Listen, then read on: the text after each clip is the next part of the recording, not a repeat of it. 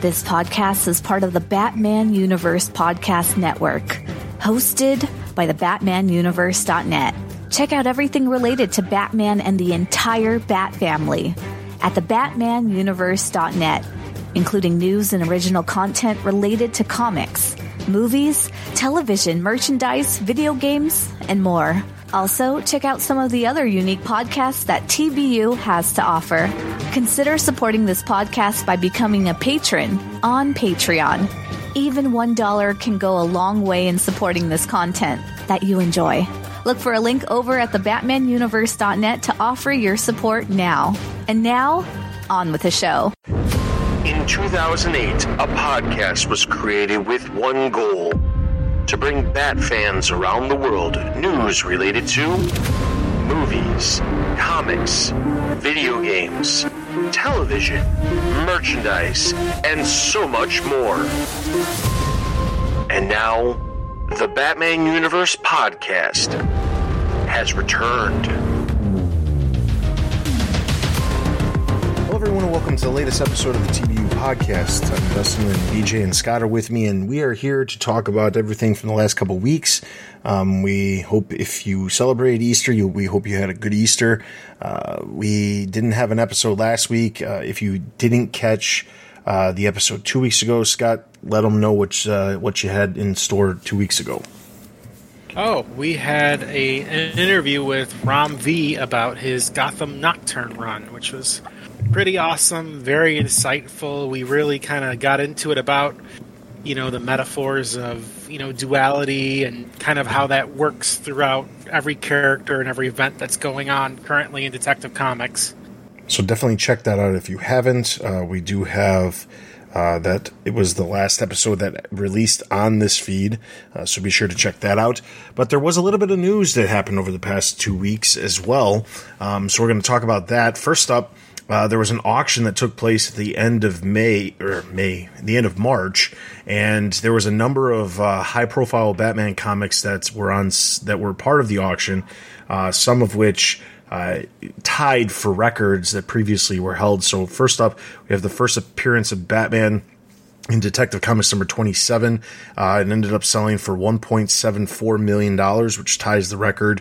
That was graded at a 6.0. There was also a Batman number 1 issue that was graded at an 8.0 that sold for a 1.11 million, and then there was also a 7.0 that sold for $660,000. And there was a bunch of other issues too that featured various characters. I know Riddler was on the cover of one issue. Detective Comics, specifically Detective Comics number 140, that sold for $360,000, sitting at a 9.6. So there was some different stuff. There was an issue of Detective Comics that featured the Joker as well.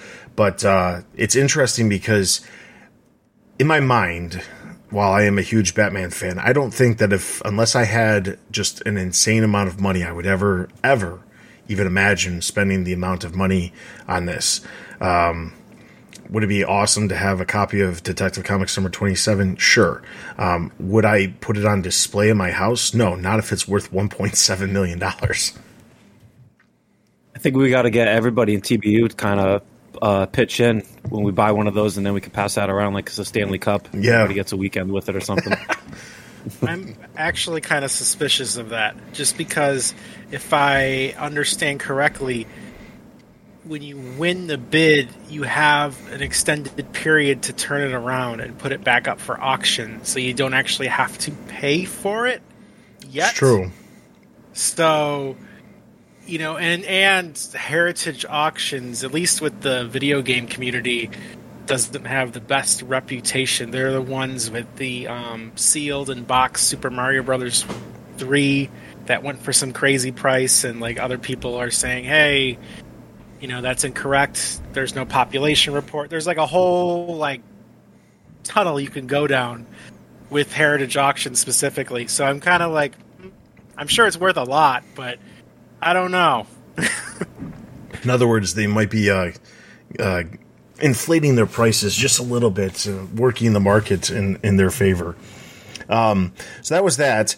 Outside of that, there was some announcements that came out of MegaCon. First up, we have DC announced the Dawn of DC will be having the return of Batman and Robin.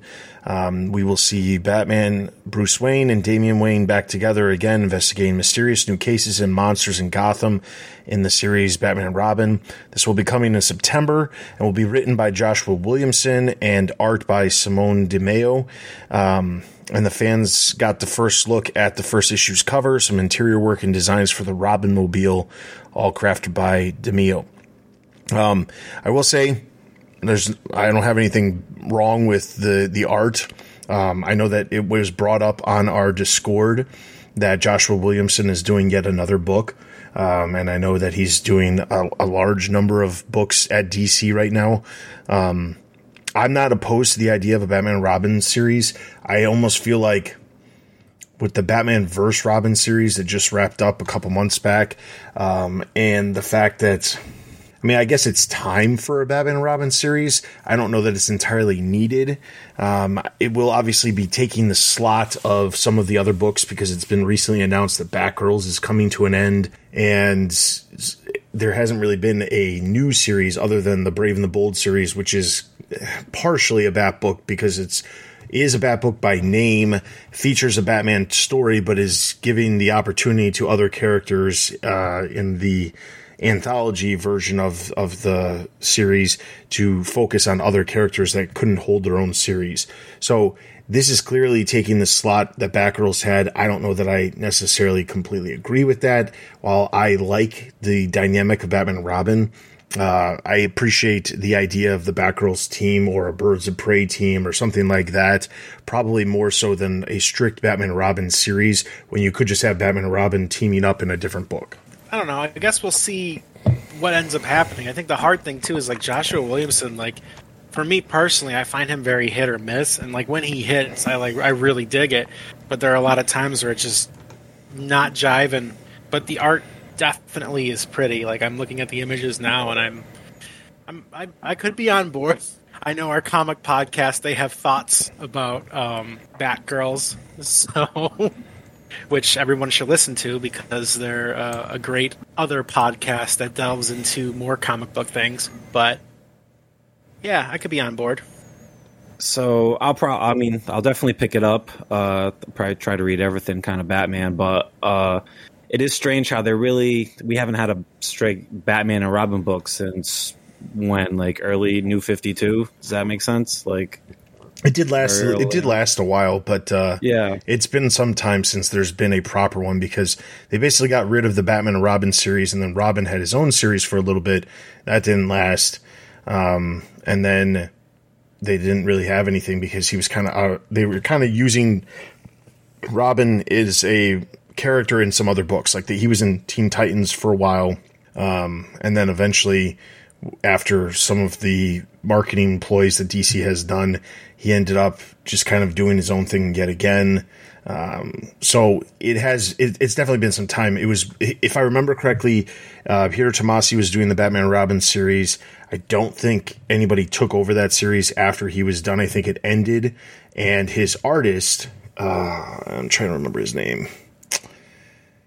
He was the one who ended up, after they ended Batman and Robin, he ended up taking over the Robin Son of Batman series, but he as the writer, and I don't know why I can't think of his name, but because he was a longtime collaborator. But anyway, the point is Peter Tomasi was doing the Batman and Robin series, and then Peter Tomasi continued on to Detective Comics, and that was ages ago. So it's definitely been a good chunk of time.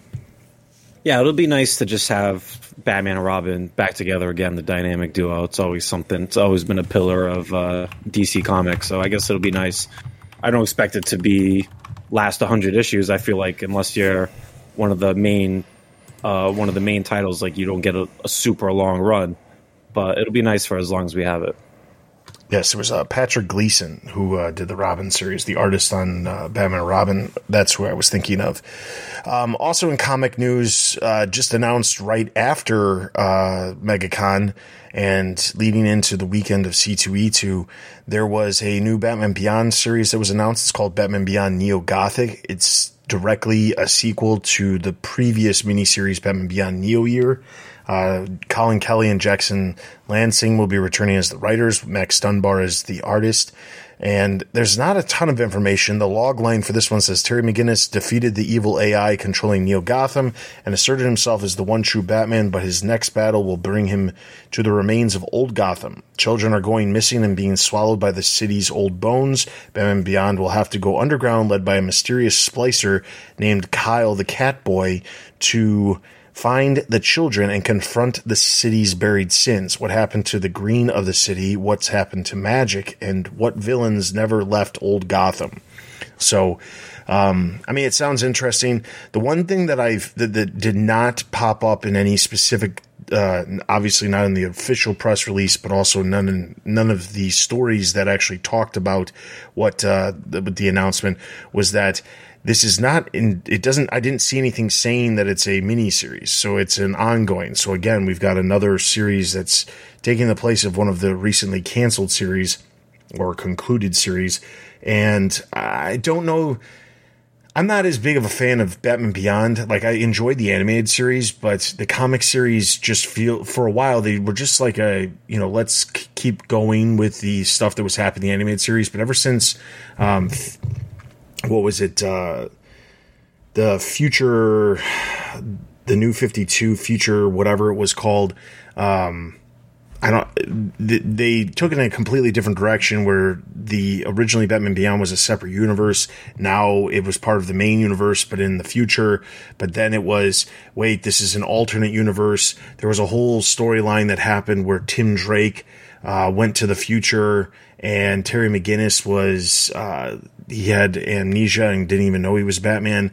I kind of lost the desire to interest, I guess is the better way to phrase that, the interest level in anything related to Batman Beyond after that stuff happened. Yeah, I dipped out years ago, so I am like way behind. Last thing I remember was there was like a frozen Bruce Wayne or something that they thought was the Joker at first, but it turned out it was surprise Bruce Wayne or something like that. So I am way behind. So while I'm glad that there's still a community, I have no frame of reference. Yeah. Same. I haven't read a Batman Beyond in a while. I have a couple like trades like that are kind of almost direct continuations of what happened in the animated series.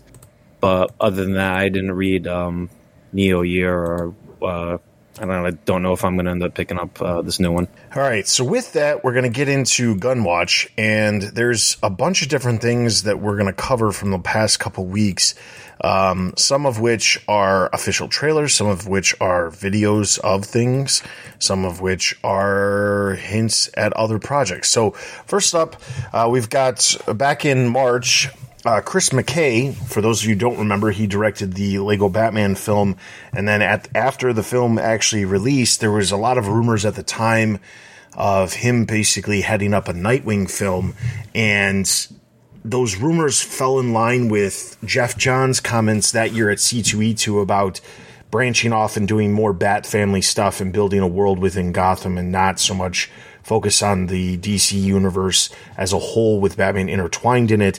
And Chris McKay was rumored to be attached to the Nightwing film that would have potentially happened. And it's obviously been some time, but he told SFX magazine that he's still hoping to do something. He hasn't had any conversations with James Gunn now that James Gunn's involved, but he really hopes to be able to do something with the Nightwing character at some point. Now, I'm not here wanting to sit here and say he should or should not do a Nightwing film. I would like to see a Nightwing film. I do think it's going to take a little bit of time to establish at least the universe that some of these characters exist in. The fact that we've already had an announcement of a Batman Brave and the Bold series or movie that has Damian Wayne and Batman.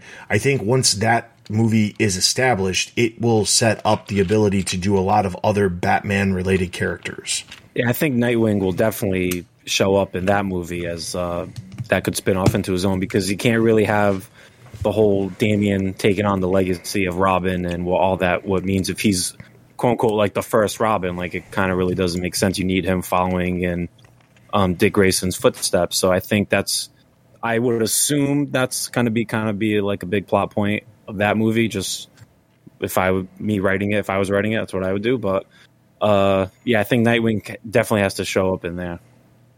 Yeah, I'm kind of in agreement. I don't have anything. BJ basically said it. All right, and then next up we had some interesting ones. Mike Flanagan claims he's a screenwriter and a director. He has said that he had a meeting with James Gunn and Peter Safran and pitched a Clayface movie.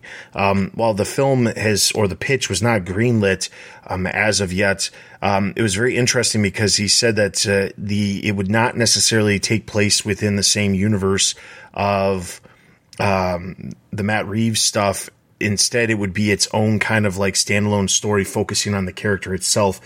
And that they didn't go as far as to say that it was going to be specifically an Elseworld story like the Joker series from the Joker film from Todd Phillips is. But he clearly has an idea of what he wants to do, and whether or not it actually ends up working, we'll see. But it would be interesting to see villains potentially get some sort of film that sets them up, tells their origin, but doesn't have Batman in it, and then they are entered into the fray of something else down the line. I think I like that idea for certain characters. I don't know that I think that would work necessarily for Clayface, but there's certain characters that you don't need to have Batman involved. There's certain characters you absolutely have to have Batman involved, but I think that there's some like Clayface that don't need to have Batman involved in their origin. They can exist on their own and then come into contact with Batman down the line. I mean, this seems like definitely up Mike Flanagan's wheelhouse. I would imagine it'd just be more horror, macabre, mystery heavy. And that's like when I saw this come across the feed, like when it was rumored and hitting all the news articles, I thought it was a really cool idea and I'm for it. But it definitely makes sense to me that this would be, if it's true, like a Mike Flanagan project that, I don't know, would be awesome. When I first saw it, it came across on my Twitter feed saying that Clayface confirmed as the villain in the Batman 2, or Clayface was going to be the villain but was denied. Flanagan pitched it and was denied. So I kept seeing it it was going to be in the Reeves universe, but then I kept reading more and less. I guess I found less clickbait articles and found what really happened. But yeah, I don't know. Maybe you could get all. I know there's been multiple characters who've had the mantle of Clayface, so I'm sure you get a bunch of Clay characters kind of morphing in around each other. So yeah, it could be interesting. All right, and then jumping over to Todd Phillips' Joker sequel. We got our first look at Harley Quinn, played by Lady Gaga. There was not only some set photos that emerged of her on set in her costume. It's very much in line with the Joker that we saw in Todd Phillips' first film, in the sense of it's the outfits are slightly flamboyant, give that little hint of the character, but still is very grounded in a way where it's not necessarily super on the nose about what exactly it is. But then after they finished filming, they actually released a tweet that said that's a wrap, that had two pictures, one of Lady Gaga, an official picture, and then of Joker as well, played by Joaquin Phoenix. And the thing is, there's not much here. It just looks like characters who, are very grounded. It looks like I'm trying to understand in my head how we go to what happens with the Joker, and the only thing the Joker being out, since the way the Joker ended, spoilers for those of you who haven't seen a movie that's been out for 4 years, but if you didn't see the film, he is in a mental institution at the end of the film, and while you would assume it could play out similar to the way we've seen things with Harley Quinn, where Harley Quinn is a doctor, Harley Quinn ends up falling for him, and then he ends up escaping with her help, it could play out like that. Again, it's going to be interesting to see the direction it goes, because there is no Batman, and the more these films work without Batman, it just kind of cements that question that is always out there about, did Batman create these characters or these villains, or did the villains were the villains, a necessity that was going to happen regardless of whether Batman existed. So, yeah, I mean, I don't know. I watched some leak footage that hit the internet a couple of weeks ago, maybe. And, there's some and it's hard to tell what it is. It could be anything, but one of them was Joaquin Phoenix running away from someone else dressed up like the Joker, like a fake Joker.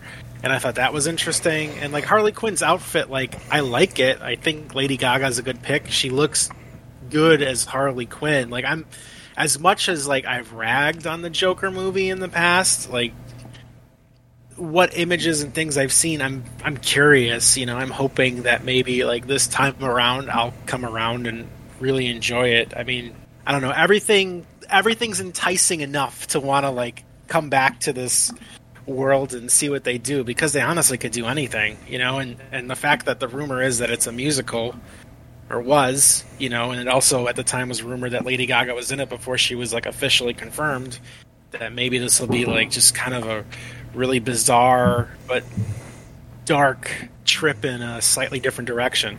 I thought her costume looked pretty cool. I thought it was very interesting.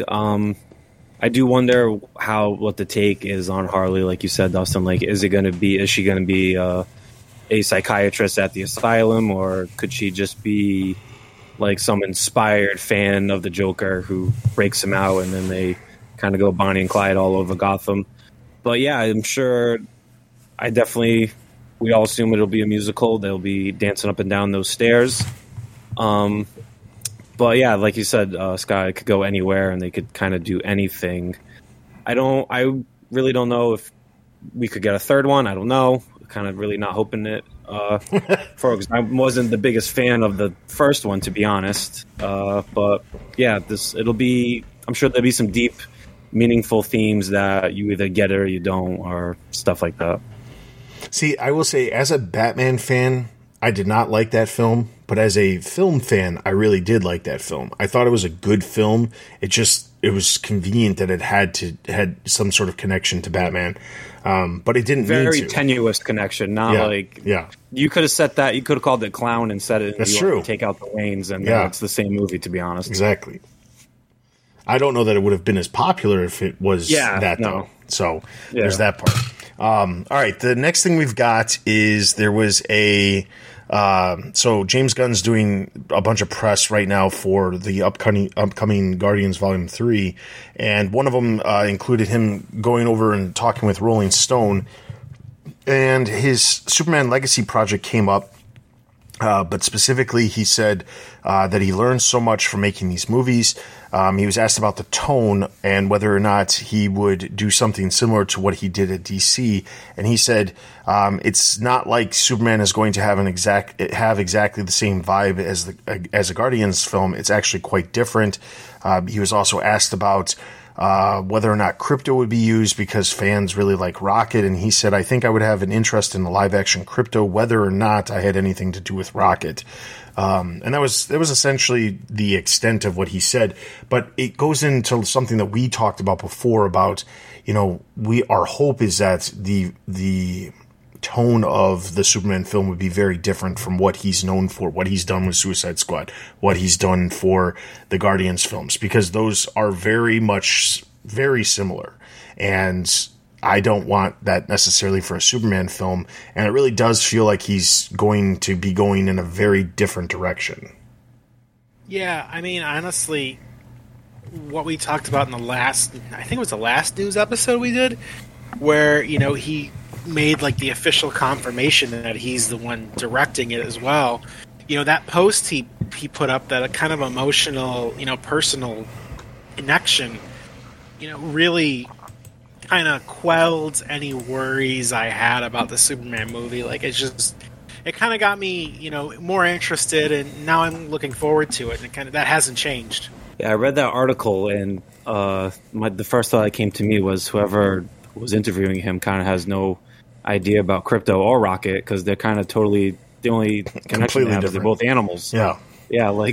Crypto doesn't talk, and he's a flying Kryptonian dog, and Rocket's totally different. So I was like, who's asking this question? The comic geek in me was kind of a little angry at that. But yeah, I kind of have my faith in James Gunn that he's going to kind of come through, and we're going to kind of get the Superman that we deserve or been hoping for. All right, so next up we've got the release of the Blue Beetle trailer. Now, this is kind of in a way it's unexpected, but it was only a matter of time. The film's coming out August 18th, so it's only 4 months away, a little bit more than 4 months away, but unexpected in the sense of like it almost feels like they're trying to move on from Shazam and how Shazam didn't do as well as they were hoping, or maybe it did as well as they expected it to. I'm not sure, but the film, to the point where it wasn't even out of theaters for 3 weeks, and I saw just this past weekend it said it was available on Vudu to purchase or rent or however they had it, but you could rent it digitally right away. And it was because after the second week of it being in theaters, it had dropped out of the top 5. And there's a lot of films coming out right now in general, and it's a really decent rotation where like most films are not lasting more than 1 week. Now I say that knowing full well that just this past weekend, Super Mario had the biggest all-time animation opening of all time, beating the Frozen film, the Frozen 2. So it did super well, and it'll probably continue to do well for the next couple of weeks, but there's plenty of other movies that are like right down the pipeline, just in a very short amount of time. That said, Shazam was, is going to be hitting digital soon, going to be hitting, able to be purchased physically coming in May. It's not that much time after it released, and it feels like they're trying to like move on. So we got the Blue Beetle trailer, and my immediate reactions to this Blue Beetle trailer is that it's the same thing as Shazam.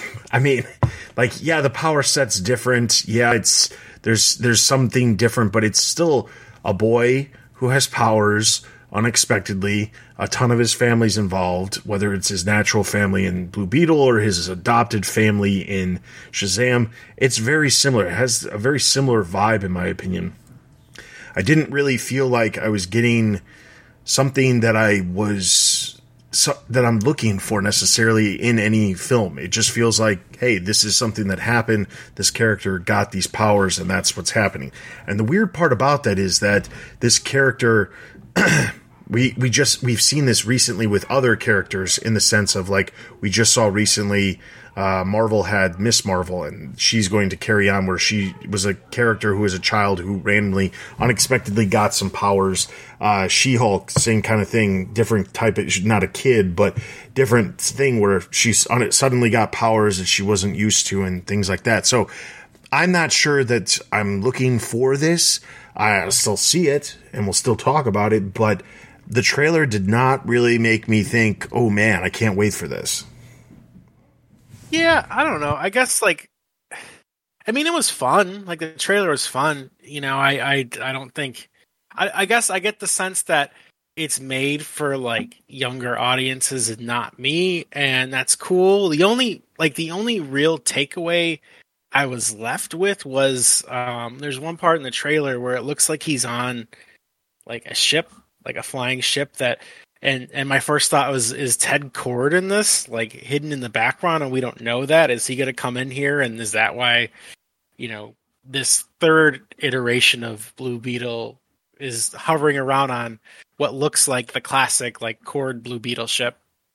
But other than that, like it's perfectly fine. I don't know.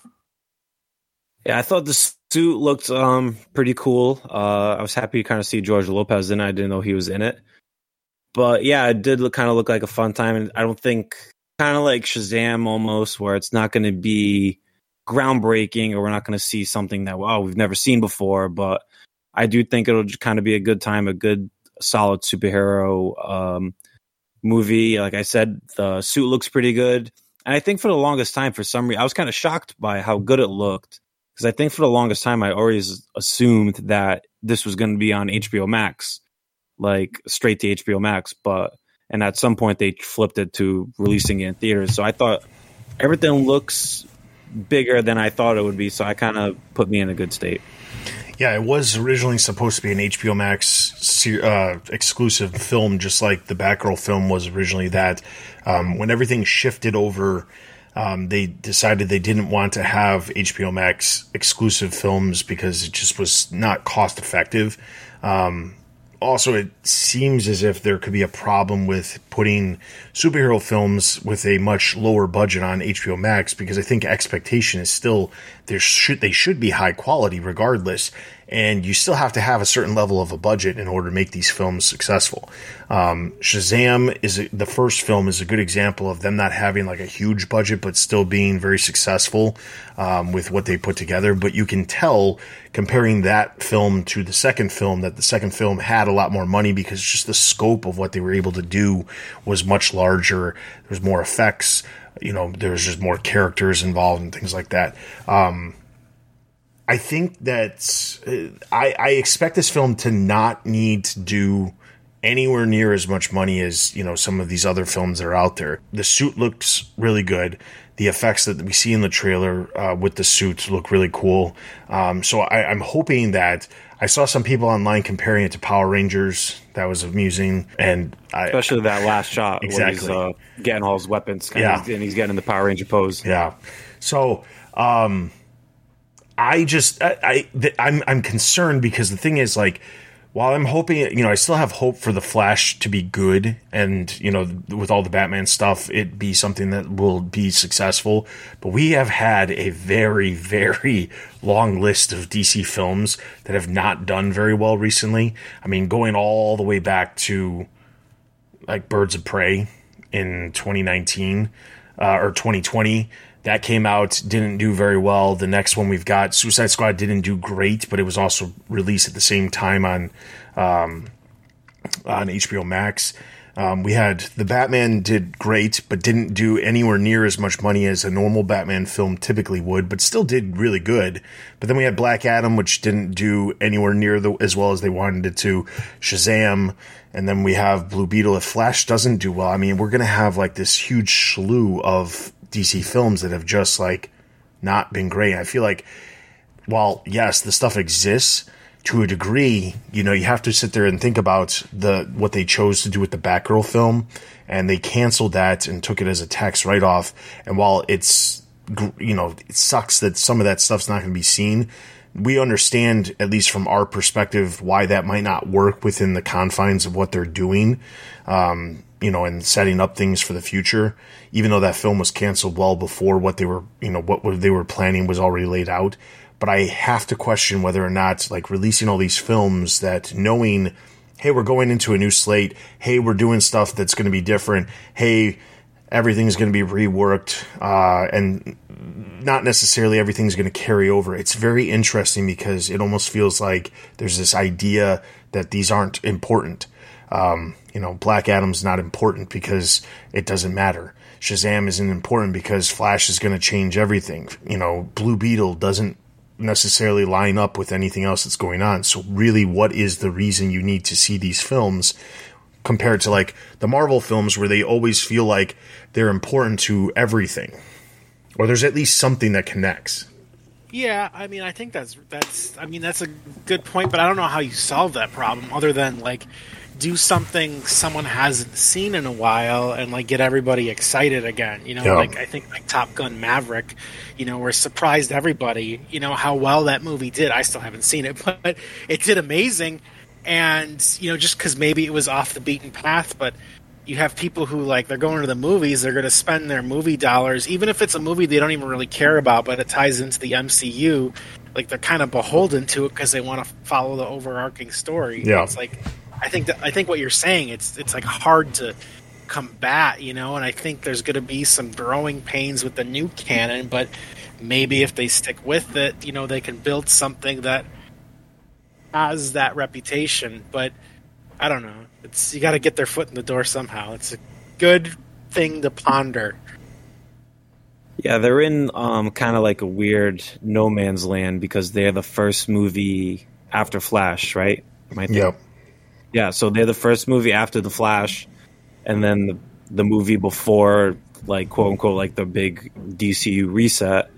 So they are in that weird no man's land. So yeah, it's weird how we're kind of not, like, we're never gonna kind of get like standalone comic book movies, like again, unless like it's the Matt Reeves Batman, where like Matt Reeves kind of had to fight for his own vision. Like we're never kind of get like the Chris Reeve Superman movies, and then like the Keaton, Kilmer, Clooney Batman movies, where they're not connected at all. Like they're all totally different. Like I know they name drop Superman and Batman and Robin, but no one ever had a thought in 1997 like they would ever kind of coexist into one big universe. So I don't wonder if it's like this could be a podcast for like another day, but like, will we ever kind of get like standalone superhero movies, or does everything have to be connected? Yeah, and I understand, that is a good topic for another time, but so I don't want to go. I don't want to get too much into that, but it's just very interesting because then even when you look at what's coming up, you look at, so Flash comes out, Blue Beetle comes out 2 months later. You've got Aquaman still holding its date in December. God, I forgot about Aquaman. Yeah, and that's a weird one because it still has characters that existed within, before Flash, and you would assume that, like, and we all know that, like, just because Flash is going to potentially set up Flashpoint or a version of it where it explains certain characters changing and things like that, you would assume that because of that, certain characters, it doesn't matter. Like Wonder Woman can still be played by Gal Gadot. You can still have Jason Momoa playing Aquaman. If Ben Affleck is no longer Batman, well, he is no longer Batman. Henry Cavill is no longer Superman. He's no longer Superman. I understand that, but it also is strange because, again, we are trying to have 4 DC theatrical films released this year, and then we're going to go into next year and have 1. Like, why are we not at least spacing them out? Because the Superman film, which is going to set up the new slate, isn't even coming until 2025. So we're going to go, like, what's the point? And other than, like, hey, these films are done and let's just, get them out, I don't understand why they're insisting on putting them all out the way they are. Like, if Blue Beetle really doesn't tie into it, why does it need to come out in August? Why wouldn't they just push it to the middle of next year so that way it doesn't conflict with anything else and it spaces the DC stuff out where there's not as much going on? Like, that's the part that's really frustrating to me because I just don't understand it. Aquaman, they had that thing probably filmed. I mean, it was supposed to release last Christmas or last December and it didn't.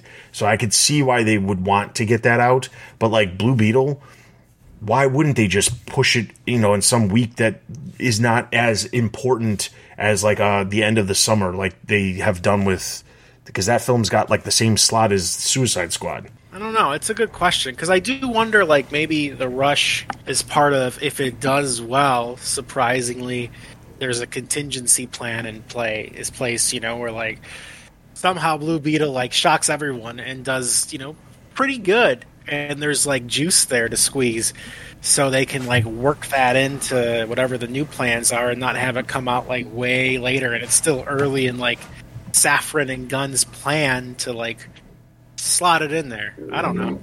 Yeah.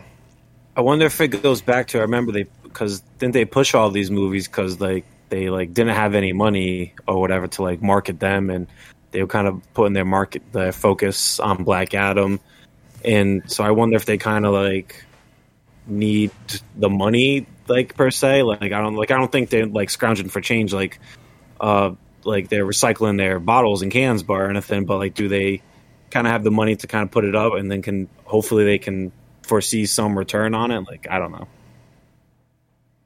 Yeah, the only other thing I can think of is that they're just trying to get certain things like off the books, because if they release them by a certain time, the money's done. So that way, if 2023 was expected to be a year that they weren't going to do great in the box office, not DC as a whole, but like Warner Brothers as a whole, and they can say, well, we had some underperforming DC films, but we're also in the middle of rebuilding the slate, so that was kind of expected. If they get all of that stuff out there before 2024, then maybe that's the intent, is like, then they don't have an excuse going forward for shareholders, at least.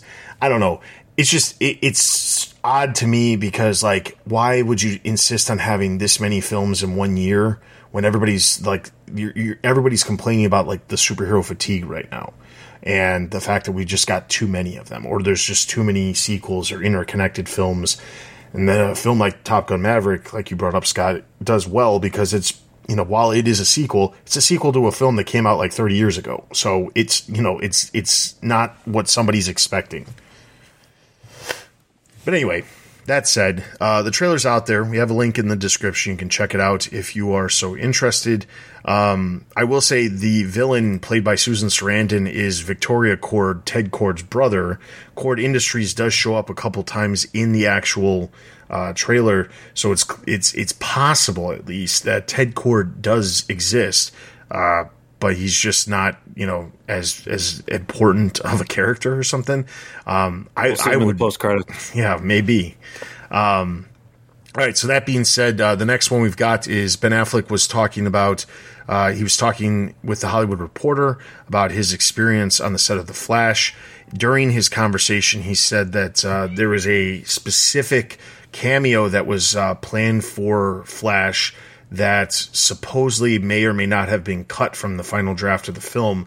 It is, I guess, a spoiler, so I guess if you're not interested in a spoiler, skip this part.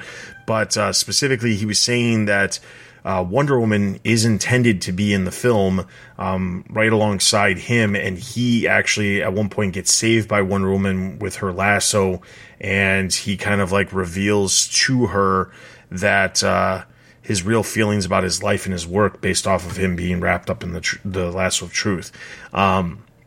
This was, while I say this is a spoiler because she hasn't been in any of the marketing material, she, however, was a figure that was released in promo images from Funko, good old Funko Pops ruining stuff as usual. So Wonder Woman's very likely to be in the film, or if she's not, then there's at least potentially a deleted scene out there that could show the fact that she was in the film. Probably the thing most interested with in seeing the Flash is how they are gonna what Affleck's kind of like curtain call and swan song is as Bruce Wayne and Batman. I wonder exactly how they're gonna play it, because he said that it's his favorite time playing the character. So that's what I'm most intrigued about with the movie. All right, next up we've got Frank Grillo. He was talking to comicbook.com in relation to his new film One Day as a Lion, and he said that he has moved over to the DC universe. He said Marvel never told a story about Crossbones, the character he played. The mythology of the MCU just what Marvel has in its pool of characters, it's so deep. Crossbones was there for a minute, but he was supposed to be there longer than they went the direction that they did. I think Crossbones serves a purpose, but I think the interesting thing is that if you see how many people around the world have responded to Crossbones, again, he's on the screen for a very short amount of time. I think there's more there. I think there was more meat on the bone. I was very disappointed, which is why I went over to DC. So while he just says that little bit at the end about why he's gone over to DC, he doesn't talk about what he's doing at DC or anything like that. A lot of the speculation online has been that he's potentially one of the characters as part of the Creature Commandos, which we know is going to be an animated series where the voice actors will also portray the characters in live action in future appearances in other movies. That's the assumption, is because that's one of the projects that's really moving along. So there's that. I think I do find it interesting because Crossbones to me, and I'm not a huge Marvel person, so I can't sit here and say how important Crossbones is, but it's not like Crossbones is like the Joker. The character is not anywhere near as popular or as big as some of the other DC villains who could potentially carry their own film or something like that. Now, whether or not he had the ability to play Crossbones in more things, that's debatable too, because, there was such that disconnect from what was happening with the Netflix Marvel stuff that supposedly was happening in the same universe, but really wasn't. But at the same time, Marvel at the time was only doing films. He popped up in, I believe it was, he popped up in 2 films, but it was just very briefly. And the thing is, I get it. He expected his role to be a lot bigger than it was. And when it wasn't, he kind of sucked. But I think he's also overestimating the character that he was portraying and the importance of the character when it comes to the overall MC universe.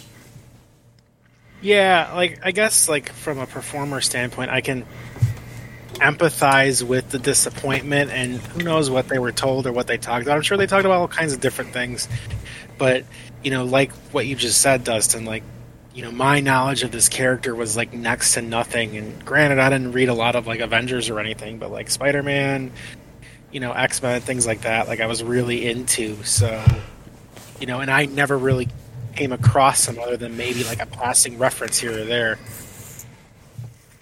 Yeah, he's awesome in like the time he has in the Winter Soldier and Civil War, and they even brought him back for Endgame. But yeah, he's talking about like Crossbone fans around the world. Like I don't think there's a lot of like kids out there wearing like Crossbone T-shirts or anything. But I mean, yeah, he's a good kind of. I've read stuff where he's like the Red Skull's like #1 like hitman, but other than that, I don't know where they were planning on going with him in the movies. I thought his kind of story kind of ended in Civil War the way it should have been. #1 selling action figure, BJ. Yeah, I guess maybe. All right. Next up, we've got James Gunn mentioned online. So I should start by saying Star Wars Celebration was this past weekend, and during the celebration, it was revealed that James Mangold is making a Star Wars film, and in the process of that, he was interviewed by Collider after the fact, where he said he's also connected to the Swamp Thing film, which has been a long-standing rumor that he's been involved with the Swamp Thing for a very long period of time. But he said that he is, in fact, in the middle of writing it. He's not sure whether or not the Swamp Thing or the Star Wars films, which one will come first, but he's working on both of them. Immediately James Gunn responded on Twitter and said, of course, when we started charting the course for the DC Universe, one of the first people I talked to was the super talented James Mangold about writing and directing his passion project, Swamp Thing. So that leads us to believe that it will happen. Whether or not, like when it will happen is a different story. We knew Swamp Thing was one of the projects that was going to get made. But there's that. So we've got a little bit of news when it comes to movement on certain projects. That just got me more excited for it. As it probably has become evident in the past few episodes, I'm a huge Swamp Thing guy, so having that kind of writer-director attached gets me excited.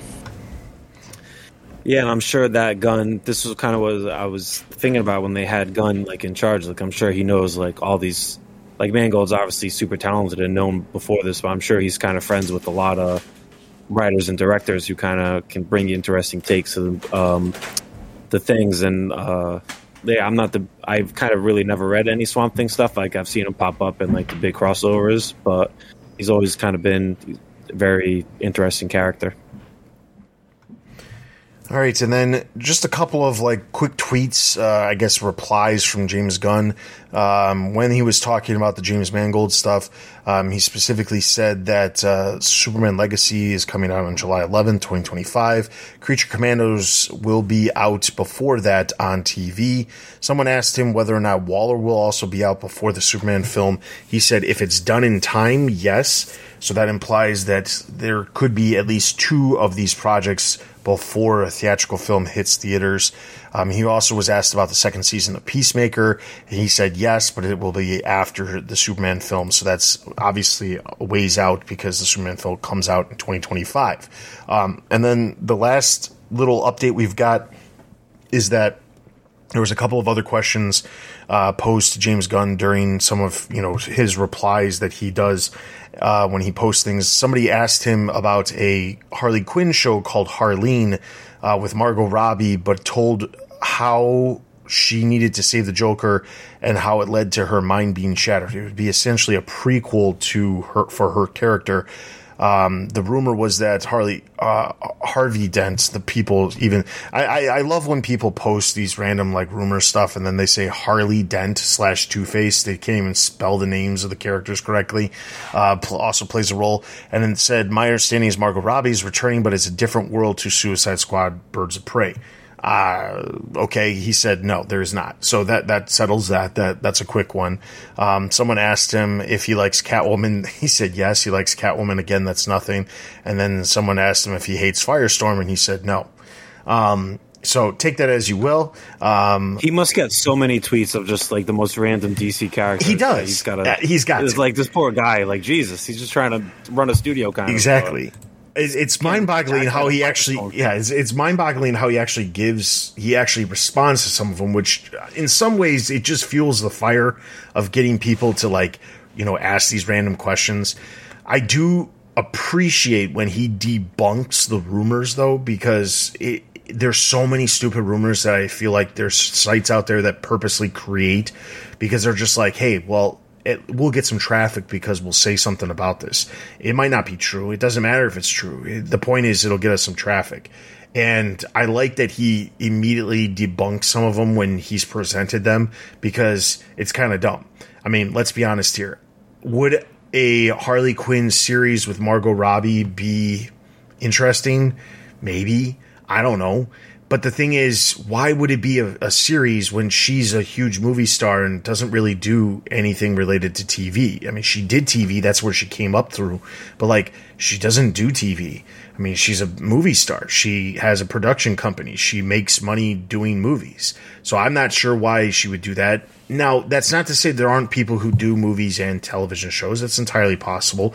But I'm not sure why we would need to see a prequel series that for some reason doesn't take place in the same universe as the first two films that she starred in. I don't know why that would even be a necessity.